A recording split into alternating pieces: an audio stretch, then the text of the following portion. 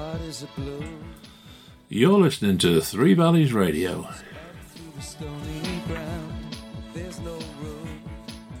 Welcome to our In Conversation programme. In this town, you're out of luck. Every week we talk to a sporting personality to find out just what makes them tick. And you're not moving anywhere. From their early childhood to their professional career to their musical tastes. Take you out of this place. Someone you could We cover it all. turn for grace. It's a beautiful day. Sky falls, you feel So sit back and enjoy as we talk to this week's special guest. to let it get away. On the road. Here on Three Valleys Radio. Destination in the mud, in the maze of her imagination, your loving style. Well, good evening and welcome to In Conversation. Tonight's guest is one of the leading horse race trainers on the flat in this country. It's none other than Clive Cock. Good evening, Clive. Thank you very much for coming on the show. I kind of feel as like we've got horse racing royalty on the show today, so really great to have you on board. And yeah, how's it been going for you? We're having a good season, thanks, Adi, and yeah, the horses are running well, and we've had a nice few winners. We've had 44 winners in the UK and one in France so far this year. So things are moving along well, thank you. Good. Well, let's start from the beginning. I normally try and get to the first day with your horses, as it were. Well, I mean, you know, going back before you were, you how did you get involved with horses in the first place? Before you were a jockey, I mean, you know, when did you start? I was very lucky that I was brought up in a farming family, and we were brought up with horses and ponies right from the beginning, really. Yeah. And my grandfather was very keen on racing, and we had pointers and only one or two and ponies right from the beginning. My father especially was very keen on introducing us to riding ponies, and although he was milking cows, he was getting up early in the mornings on weekends, and as soon as I think from 2 years old, we were going off to shows and just grew up with it, really. Yeah. And it became second nature, and you know, we worked hard, but we had the ponies, and that was a great encouragement for competition, and but also the livestock introduction was what I value hugely now, and my father especially is a great stockman, and my grandfather added an equine slant to that as well. So I was very fortunate to be brought up in the family I was. So what sort of age were you when you first started riding a pony? Well, listen, I've just sat on the leading rein to begin with, right from 2 years of age. But as things progressed, we never listen. It was a very hard working family. We weren't. Dad worked hard to buy cheap ponies for us, and generally a lot of them came from Exeter Market and places like that, and we'd get them going well enough for a couple of years, and as soon as they started looking like they were going to be a bit better than we started out, then we'd swap them in for another one, and it was very much it was a very thrifty kind of. Even though we had the horses, we worked really hard with everything else to afford that, and that was always made you respectful for what you were allowed to do, really, you know. Yeah, and I mean, was there a time when did you have pony racing in your youth? No, not really. Pony racing wasn't. That's only been a recent introduction, and very helpful too.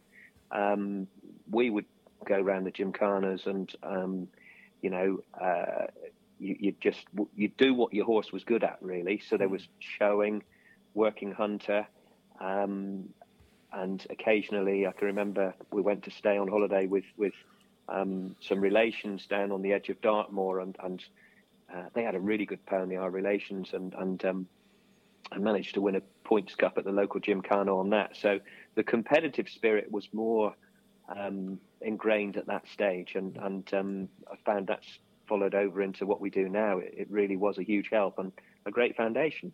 And what sort of age would that have been in Clive? All the way through up until I left school at 16, really. Yeah.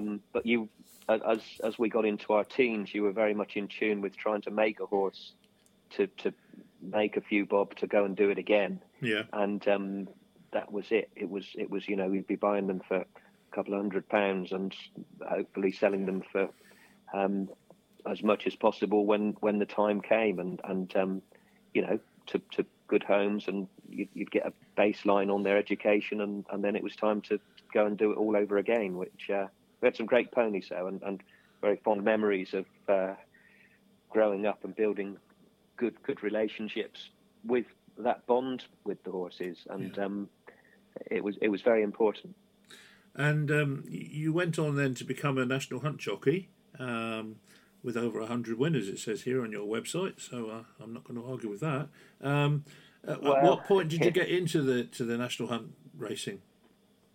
Well, I started off when I was never that big, and I was lucky enough I was very light. Even at 16, I was just over 7 stone, or around 7 stone. So my grandfather had, in his earlier days, he'd been a butcher friend of his, and himself owned a couple of horses in training, and there was an introduction there to a very good trainer not far from where we live now, over at Compton, in between Newbury and Oxford. Peter Cundall, that was my first job. I went into racing when I left school. Mm-hmm. And Ken Cundall, Peter's father, had previously trained a couple of horses for my grandfather many, many years ago.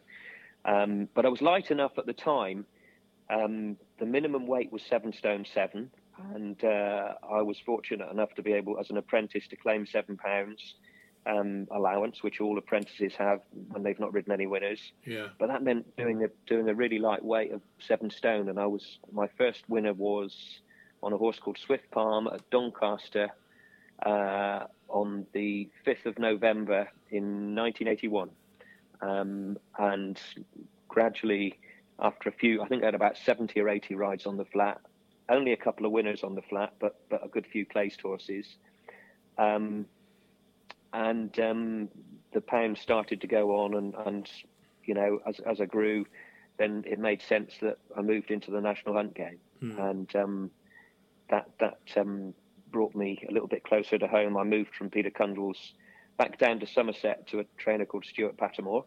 And right, now let's have the first of Clive's choice of music, and it's Whitney Houston, and I absolutely adore this track. It's called I Have Nothing.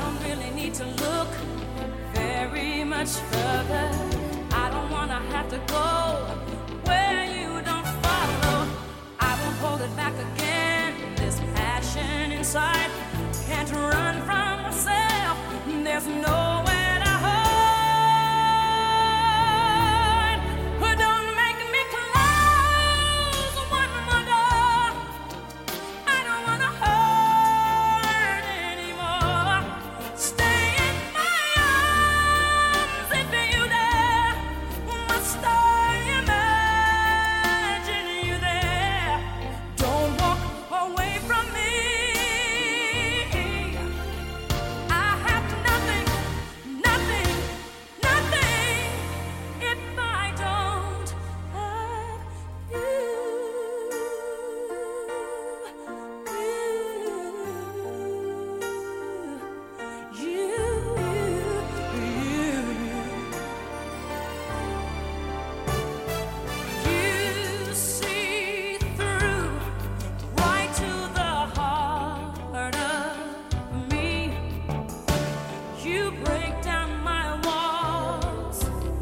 strength of your love. I never knew love like I've known it with you. Will a memory survive? One I can hold on to. I don't really need to look very much further. I don't wanna have to go where you don't follow. I'll hold it back again. This passion inside, I can't run from myself. There's nowhere to hide. Your love I remember forever. Don't make me close one more door. I don't wanna hurt anymore. Stay in my arms if you dare. I must stay imagine you there. Don't walk away from me. I have nothing, nothing, nothing. Don't make me close one more door. I don't wanna hurt anymore. Stay in my arms if you dare. I must stay imagine you there. Don't walk away from me. No, don't walk away from me. Don't you dare walk away from me. I have nothing, nothing, nothing if I don't have you.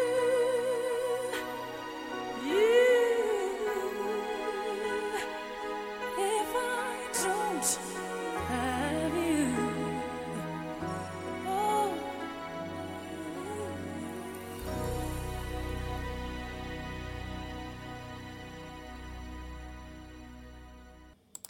Whitney Houston there with I Have Nothing. He was Somerton, down was in that? Somerton. Yeah, I know. That's correct, Yeah, yeah. and he used to own the Red Lion Hotel in Somerton, as memory serves me, I think. He certainly did. Yeah. Yeah, no, he was a larger than life character. I think he was more of an antiques dealer, but he had some very, very respectable horses. He bought a good quality horse, and Yeah. he had some very good horses in the West Country. And my first ride over hurdles for him was on a horse called Akram down at Devon and Exeter, Yeah. and it won, which was great. And had a few winners for him. I rode a double for him at Wincanton one day on a horse over hurdles, and then my first ride over fences at Wincanton was also a winner, so that was good. Yeah. From making those early steps, I was able to move back up to Berkshire to Lambourne, and I nearly went to work for Fred Winter. John Frankham, who I'd met when I was at Peter Cundall's, very kindly said that's what I ought to be doing. And at the time, Fred Winter had a few conditional jockeys, and I was redirected to Oliver Sherwood, who was Fred's assistant, but was just going out on his own. And I went to work for Oliver, and I think I was there for 8 years. But from joining him to begin with, we had a healthy beginning, and I rode a horse called Sacred Path, who was my first ride for Oliver, and he won on that first ride, which was great. And as time went on, he was a horse that his brother Simon, who was his first jockey, got on especially well with, and Simon moved from being an amateur to a professional and jocked me off to ride the horse, and things didn't go well for Simon, so I got the leg up back on him, and we built up a bit of a rapport, and I think we won 7 or 8 races. He'd won 7 races before he ended up being the favourite for the Grand National in 1988, and I was lucky enough to be on board for that ride. But things didn't go especially well. We were fallers at the first fence, and but I think they call it character building, you know. I should imagine it would be, because I can't think of anything worse than falling at the first fence in the national of everything. You know, I mean, all the build up and the anticipation aspect must have been a killer when you fell off. Oh dear, well, never mind. It was a long journey home from Aintree, I can assure you. I bet it was. But you've got strong links with Somerset, haven't you, in this part of the world? You know, can you explain a little bit about that? Well, mother and father moved down to the Polden Hills in between Bridgewater and Glastonbury, a little village called Moorlinch. Yeah. And so we grew up in that area, and I think, you know, the West Country never quite leaves you. It's a very special place, and I've got a lot of friends and relations down there. And although we've been in Lambourne now for a very long time, it's always nice to go back to the West Country. I don't think it ever feels anything any less homely, really. It's a very special place. Yeah, well, I must admit, I've been down here since I was 15, and that's a long time, so I like it, I must admit. But so eventually you gave up racing, riding, you know, jump jockey riding. What exactly was the reason for that? And we'll find out the reason for that after the next track that we're going to hear, which is Chris de Burgh and Lady in Red.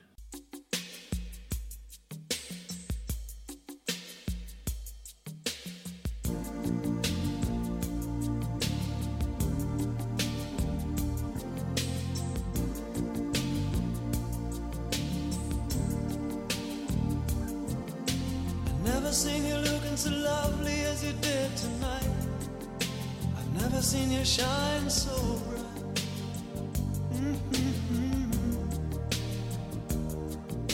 I've never seen so many men ask you if you wanted to dance.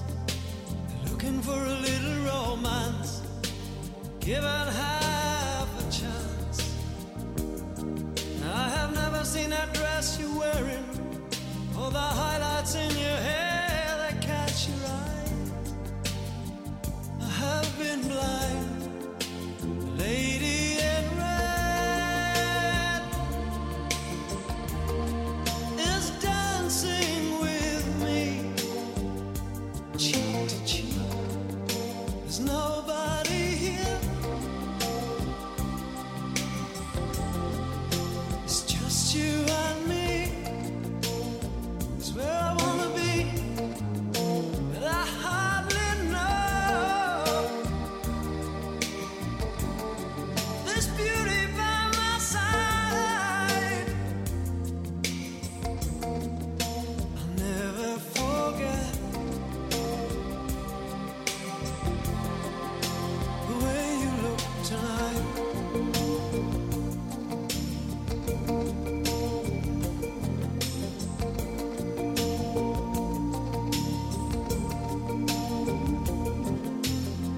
Seen you looking so gorgeous as you did tonight. I've never seen you shine so bright. You were amazing. Never seen so many people want to be there by your side. And when you turn to me and smile, it took my breath away. I have never had such a feeling of complete and utter love as I do tonight, lady in red is dancing with me, cheek to cheek. There's nobody here, it's just you and me. It's where I wanna be. Well, I hardly know this beauty by my side. I'll never forget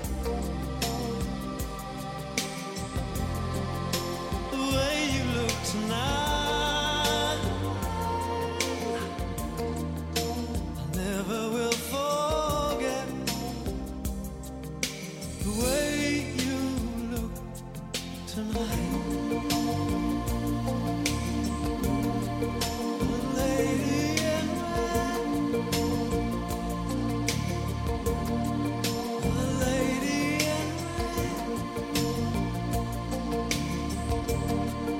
The lady in red. My lady in red.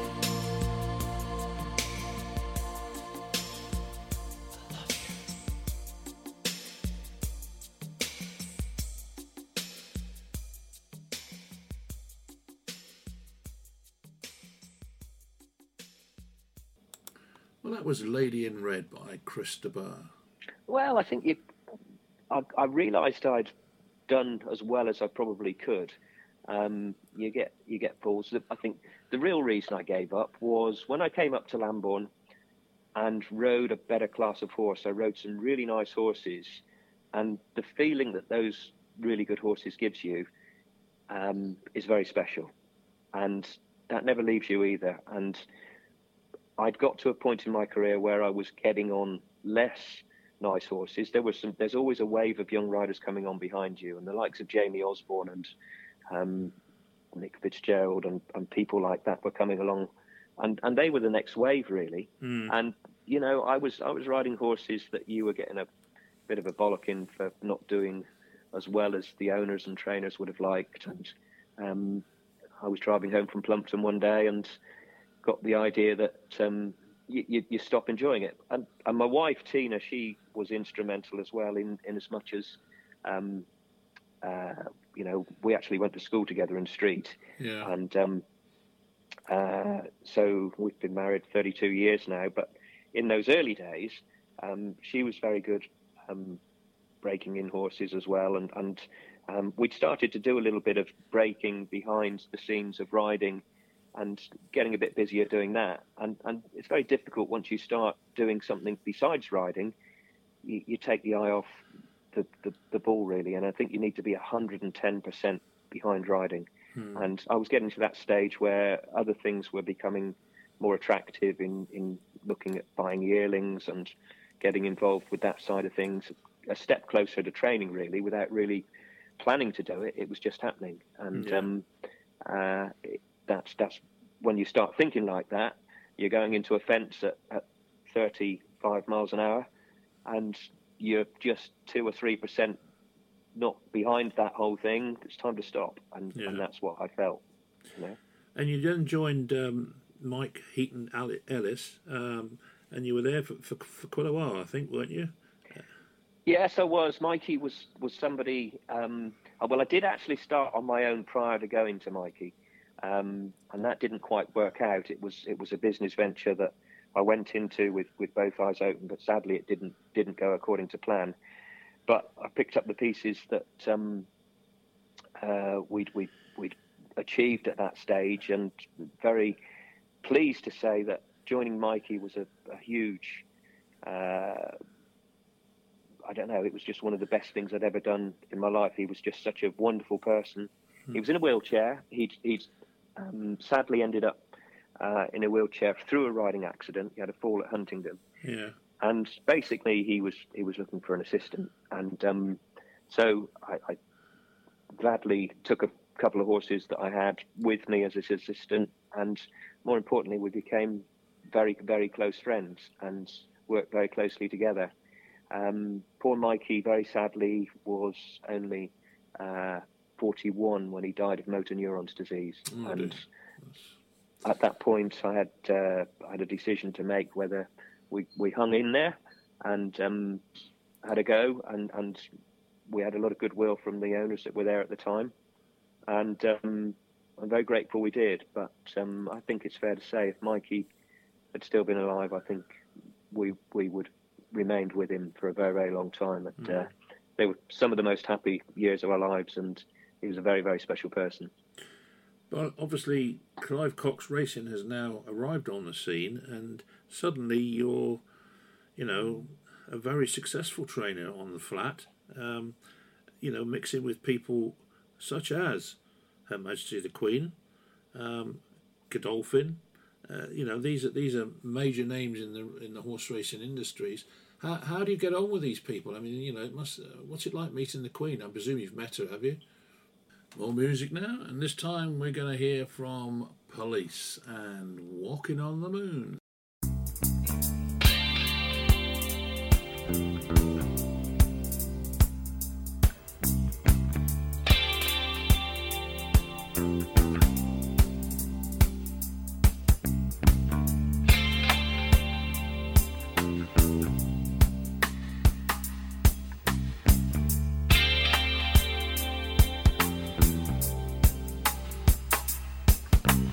Giant steps are what you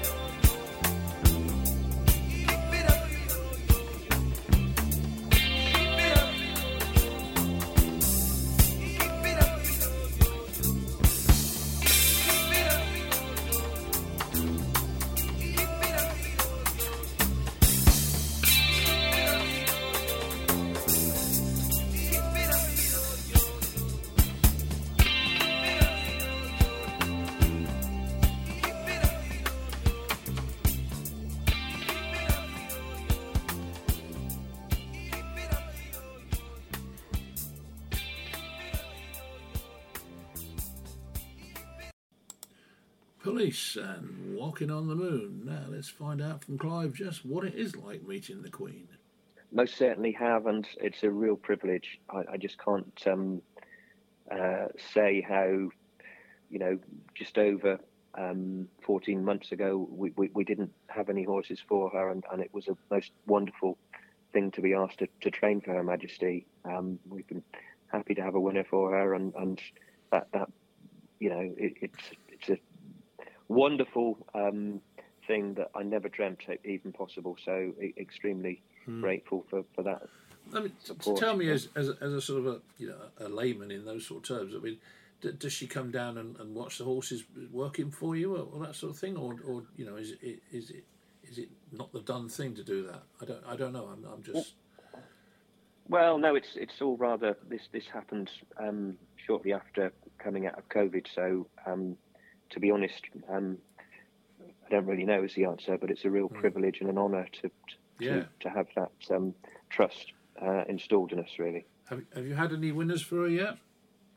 Yes, we have. We've had one winner and some nice placed horses, but please God, we can continue to improve what we're doing for her. And then, moving across then to Godolphin, and we've got to talk about Harry. What's it like working with Godolphin? I mean, Sheikh Mohammed, I presume, or was it Sheikh Hamdan? I'm not sure which one is which in this situation.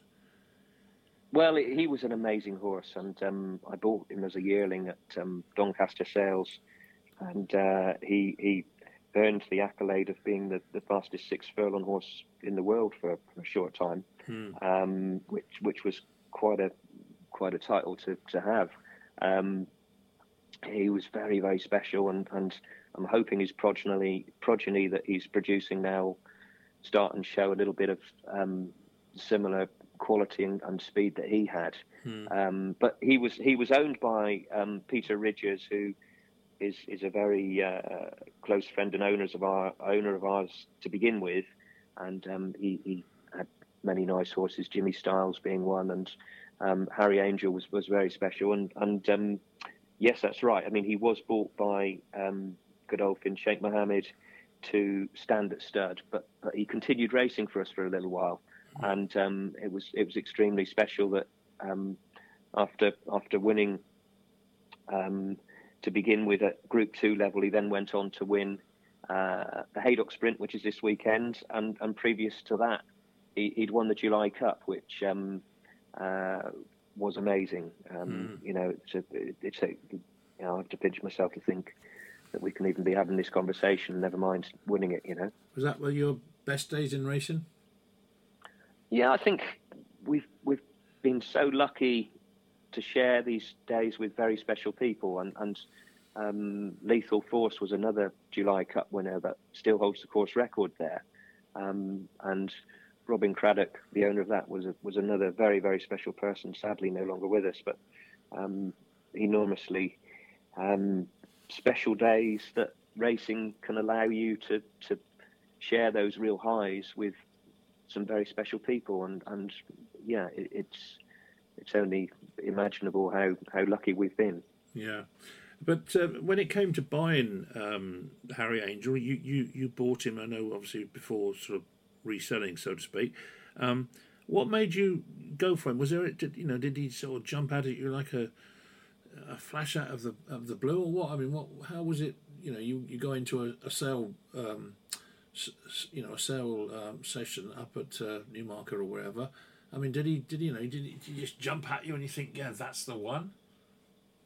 It's very special. I think going back to the early part of the conversation, my father, and going to the shows and watching the conformation of the horses you were competing against, and Dad explaining to you this and that, you get an eye for what you like, and the sort of physical sense of strength and conformation is so important to any athlete, and looking at those things is instrumental.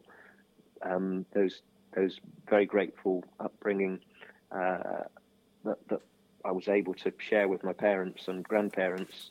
That is what I hold a lot of satisfaction in being taught by by my elders at that stage, and yeah. So when you see a horse, the horse like Harry Angel is a horse that you just didn't want to be leaving the cells without, and it does happen, but it's a rarity, and when those things happen, it gives you such an amazing feeling, and doesn't always go right when you get them home. They can have the right physical sense and not the mental capacity to cope. So there are so many factors that come through, but it does give me great pride that we're able to compete with those horses we fought. More music now, and this time it's the boss. It's Bruce Springsteen and The River.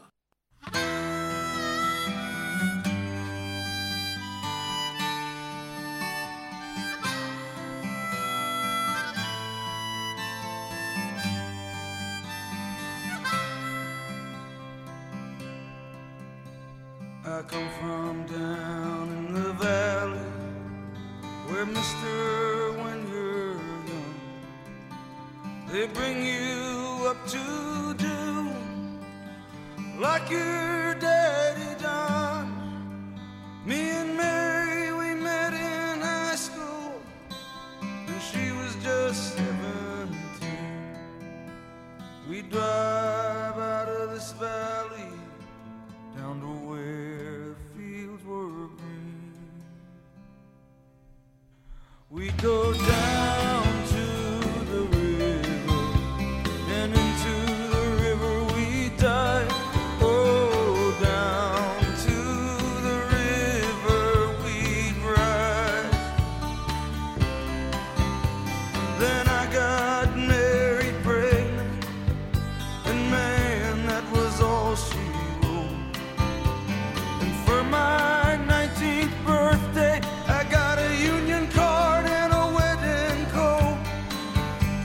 We went down to the courthouse, and the judge put it all to rest.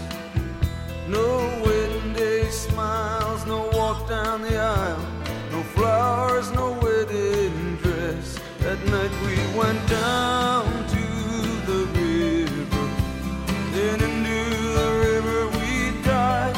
Oh, down to the river we did ride. Yeah, yeah.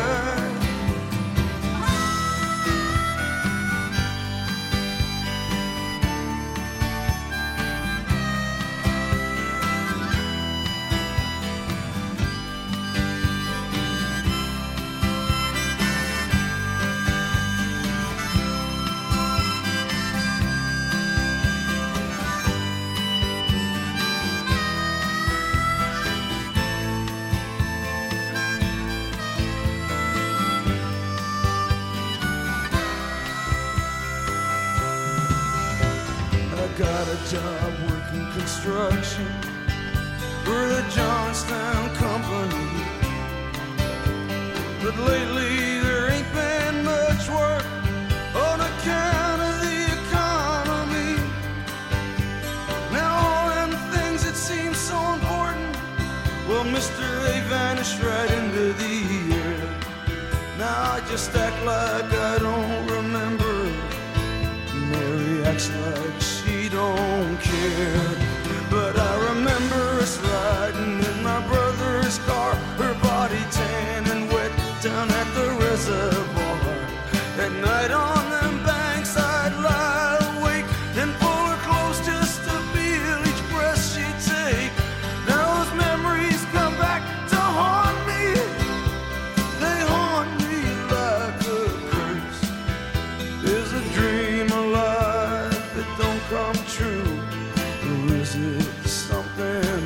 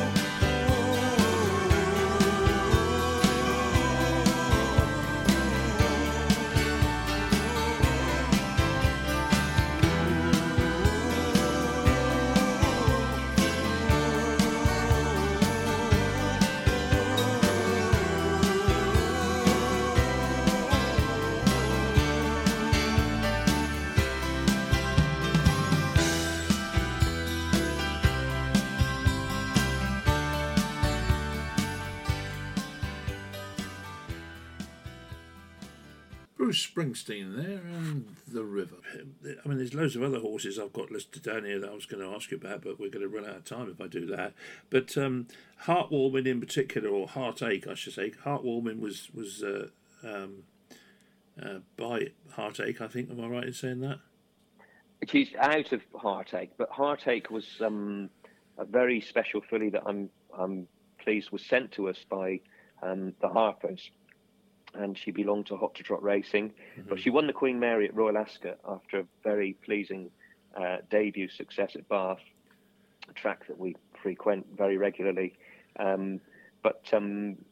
Yes, she was just a star pupil that did everything right, and through having a good track record now, the likes of Whitesbury Stud have been very helpful in sending us nice horses. She had my first ever Group 1 winner for the Harpers in a filly called Gilt Edge Girl. She won the Prix de l'Abbé, and they've got a knack of producing really good sprinters, especially, and they're standing a very good and exciting stallion called Havana Grey right now, who's really leading the way with the stallions. Yeah. So yeah, that was another one of their family, Heartache, that holds very dear memories. Well, of course, I first met you, I don't expect you can remember it, but I remember meeting you when Heartwarming ran at, I think it was Sandown, and he won up there. Yeah. And that was my first ever winner as a sort of a, quote, horse owner, albeit probably his left testicle or something, but nonetheless, I owned a bit of it, so I was quite happy with that, being part of Hot to Trot. But that was quite rare because she was a filly, so I don't know how you worked that one out. All right, then, yeah, I got that one wrong. Okay, I hold my hands up then. I always get mixed up between fillies and colts and what have you anyway, but it's a horse at the end of the day, Clive, come on. Well, now the last of Clive's musical choices, and it's Jessie J and Bang Bang.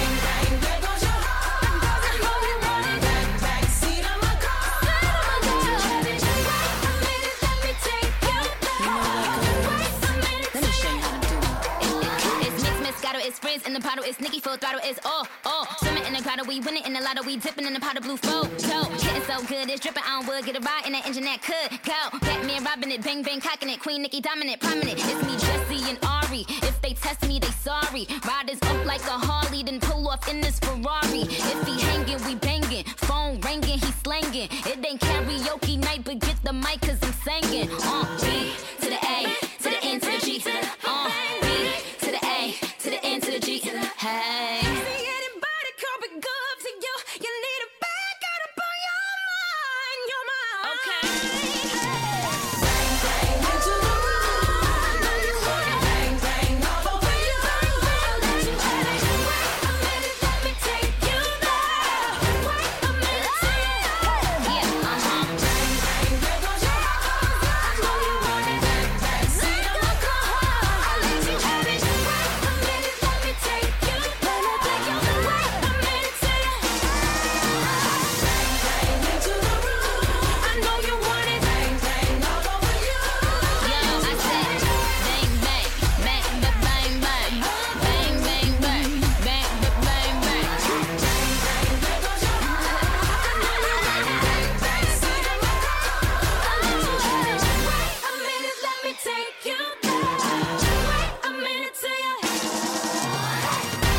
Jessie J there and bang bang. Yeah. But going back to Harry Angel a minute, how would you say you could compare Harry Angel with Baid then at the moment? Well, Baid's getting 1.25 miles for a start. Harry didn't get an inch over 6 furlongs and probably would have been equally successful over 5 furlongs. But we didn't run him over 5 furlongs for the simple reason he was quite a hot temperament, and if things went wrong and we were, he liked to travel into a race and then produce a really strong finish. He broke track records at Haydock and went on very fast ground and very slow ground as well. But I think Baid is a completely different. He could run up to 1.25 miles, probably even 1.5 miles. Whether they run him in the Arc this year or not, I don't know. But so Harry was pure speed, and that was as far as his stamina would last. Yeah. Okay. Now, behind every good trainer, there's always a good jockey, and you obviously have used Adam Kirby, a lot, and you've got a very close relationship, I presume, with him. Tell me about Adam. How did you get first get in touch with him, and how did you develop your relationship with him? Well, I first saw him ride at Wolverhampton one day, and he rode a winner for Gay Kellaway, and that was a very long time ago, probably 20 years ago now, I'd say. Anyway, we did use him, and he was amazing. He rode a horse called Ionian Spring at Chester, and it was amazing how he put his hands on his neck and settled this horse. He was really keen.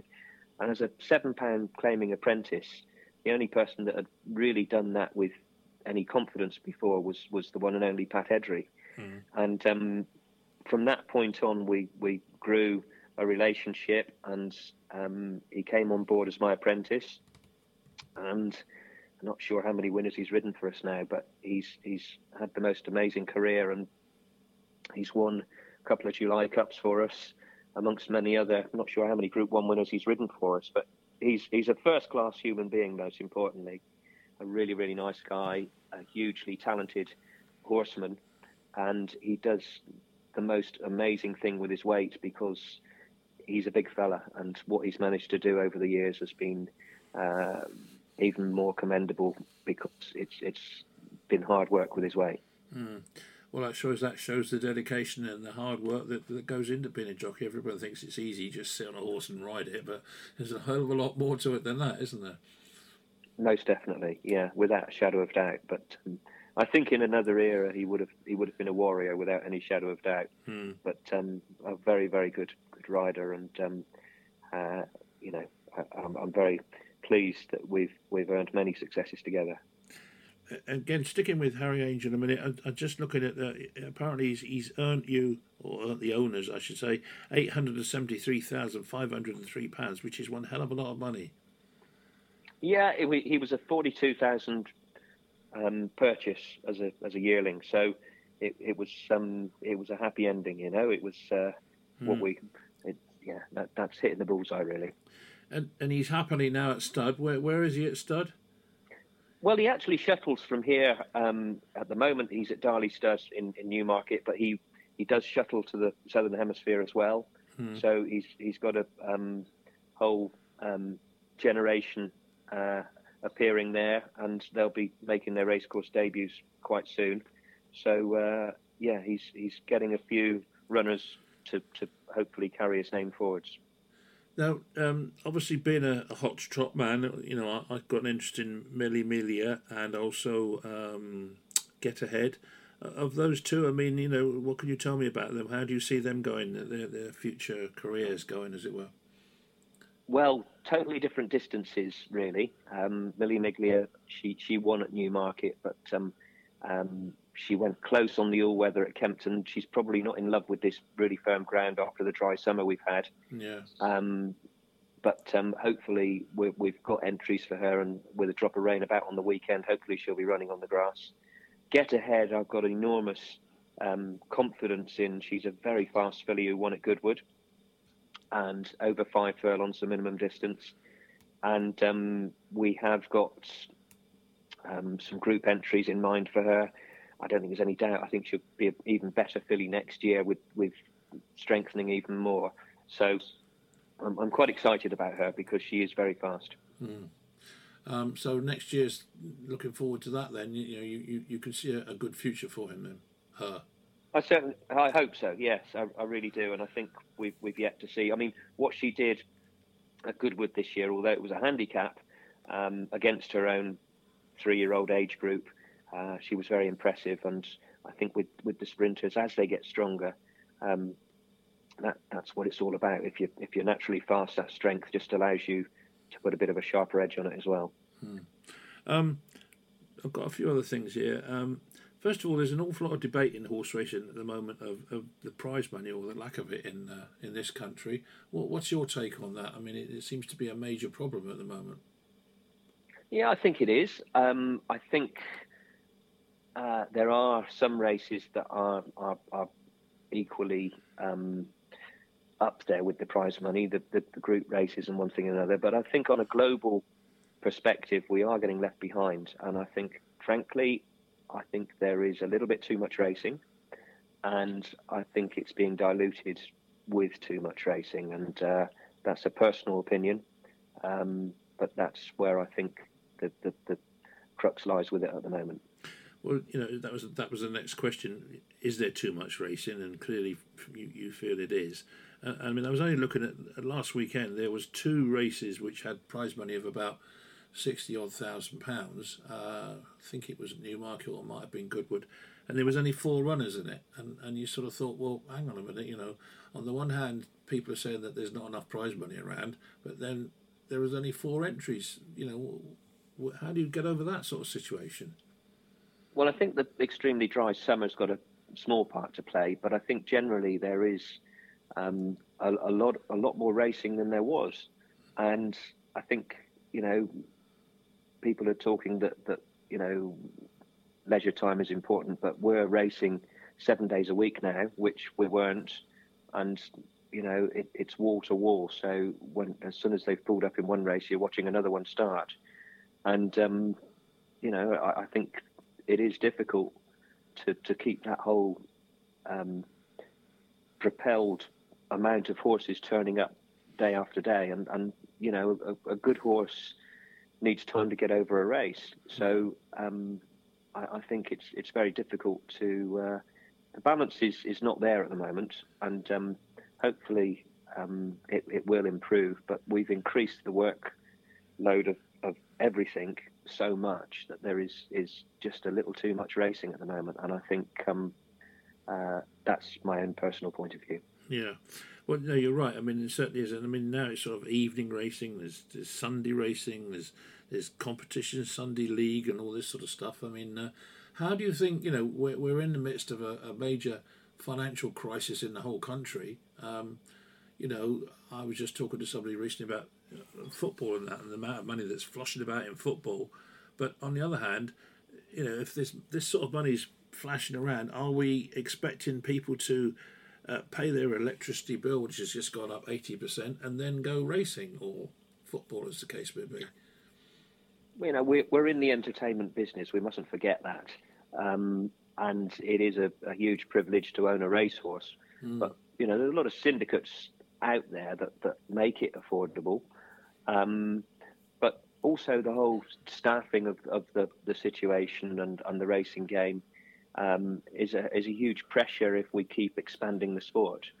And there is a cut-off point or a tipping point in every circumstance. And the Derby and Grand National, those sort of races are absolutely fine. We're not really worried about those. It's the everyday stuff that I think is out of balance, and I feel that there's a little bit of greed appearing, whereby the race courses, the bookmakers are wagging the tail here or wagging the dog, because we're having to if we've got nice horses, we need somewhere to go. The important races are instrumental. That's what the BHA should be in charge of, and really and truly, it's I hope the powers that be can manage it, because I think individually we all have to manage our own businesses within that, and I'm grateful we've got a wonderful team of staff, but the pressure's never been quite as demanding as it is at the moment. I mean, looking forward, do you look forward with confidence, or is there a certain air of I wouldn't say gloom, but sort of caution, shall we say, with the future? I think it would be very sad to lose that attraction, and I think sometimes more is not necessarily better. And I think obviously the key races and the pattern is so important.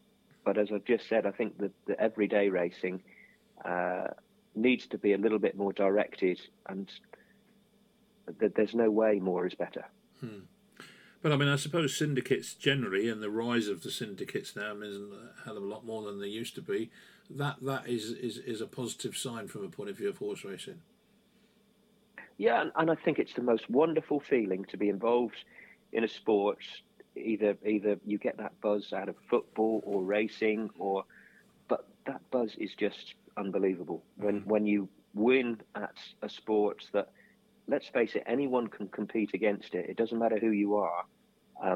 If you are involved, albeit as a small shareholder in a syndicate or a whole owner individually, but I think that feeling of success is what we're all driving for, and it is the most wonderful feeling. And some people prefer football, and it's just the same. That winning feeling and success is what we're all driving for. And out of a busy world that we live in, to see that and feel that is what drives us all on, really. Yeah, absolutely. So finally, Clive, I mean, what's the future for Clive Cox Racing then? Where do you see yourselves going in, say, the next 5 years? Well, I think we just like to keep turning up with nice horses. I dream about buying another Harry Angel and being at the sort of levels he took us to. Yeah. And that really drives me on, and that feeling of success is what everybody that gets involved with racing is looking for, and sharing that with like-minded people is the best feeling in the world. Well, look, Clive, thank you ever so much for coming on the show. Really appreciate it. It's been very entertaining, I hope, for people that are going to be listening to us.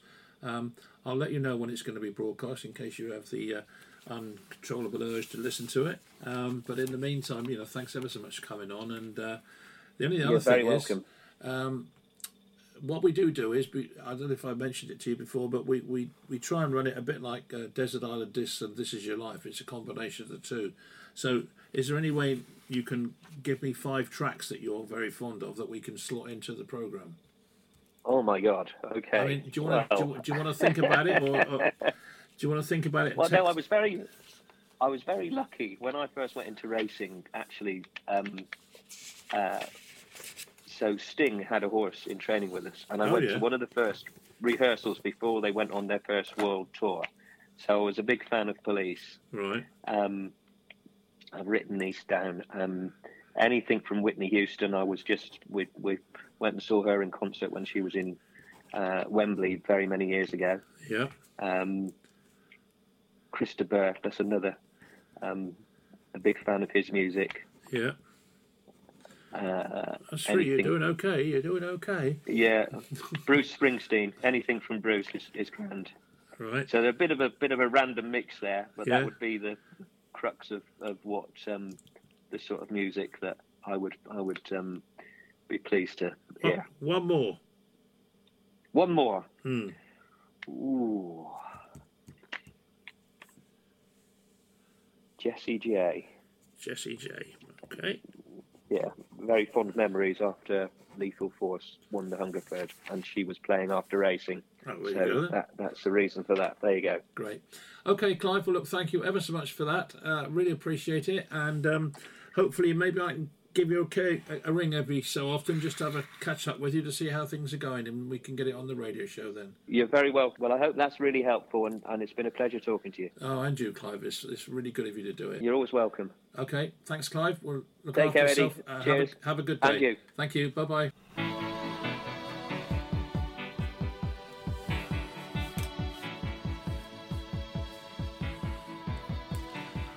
This is Three Valleys Radio. The heart roses are bloom. And you've been listening to the In Conversation programme with A.D. Hopper. No space to rent in this town. Make sure you join us every week here on Three Valleys Radio. And the reason that you had to care, and you're not moving anywhere. You thought you found a friend to take you out of this place, someone you could lend a hand in return.